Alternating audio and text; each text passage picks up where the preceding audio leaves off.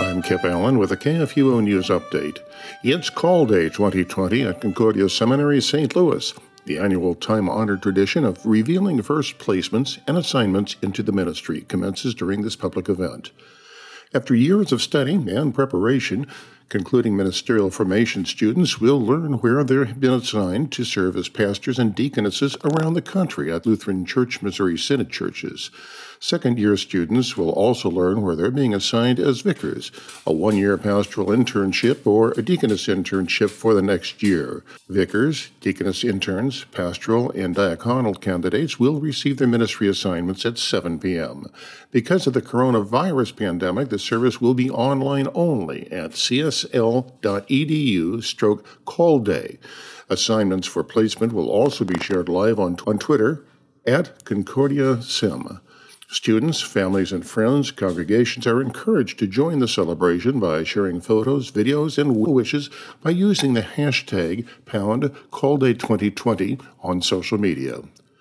The Greenville, North Carolina City Council has issued a new order that lifts the city's unconstitutional ban on drive-in church services during the coronavirus crisis in the wake of a lawsuit that Alliance Defending Freedom attorneys filed on behalf of a local church. The church voluntarily withdrew its request for a temporary restraining order against the city Wednesday in light of the city's changed position.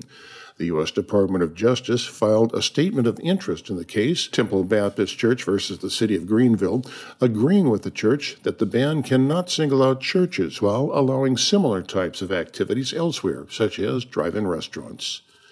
The U.S. Army's 10th Mountain Division Sustainment Brigade has acquiesced to demands from an atheist advocacy group to remove prayer videos by chaplains from the brigade's main Facebook page. The 4 videos show Chaplain Scott Ingram and Amy Smith offering comfort and perspective to those struggling with the threat and response to COVID-19, claiming to have received complaints about the videos from 8 active duty soldiers in the division.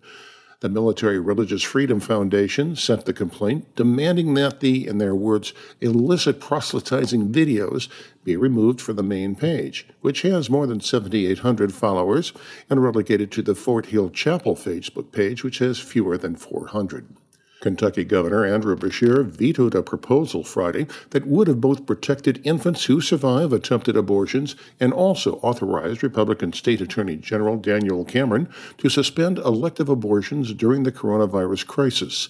The legislature passed the legislation authorizing the Attorney General to pursue legal action against abortion facilities, but vetoed the bill.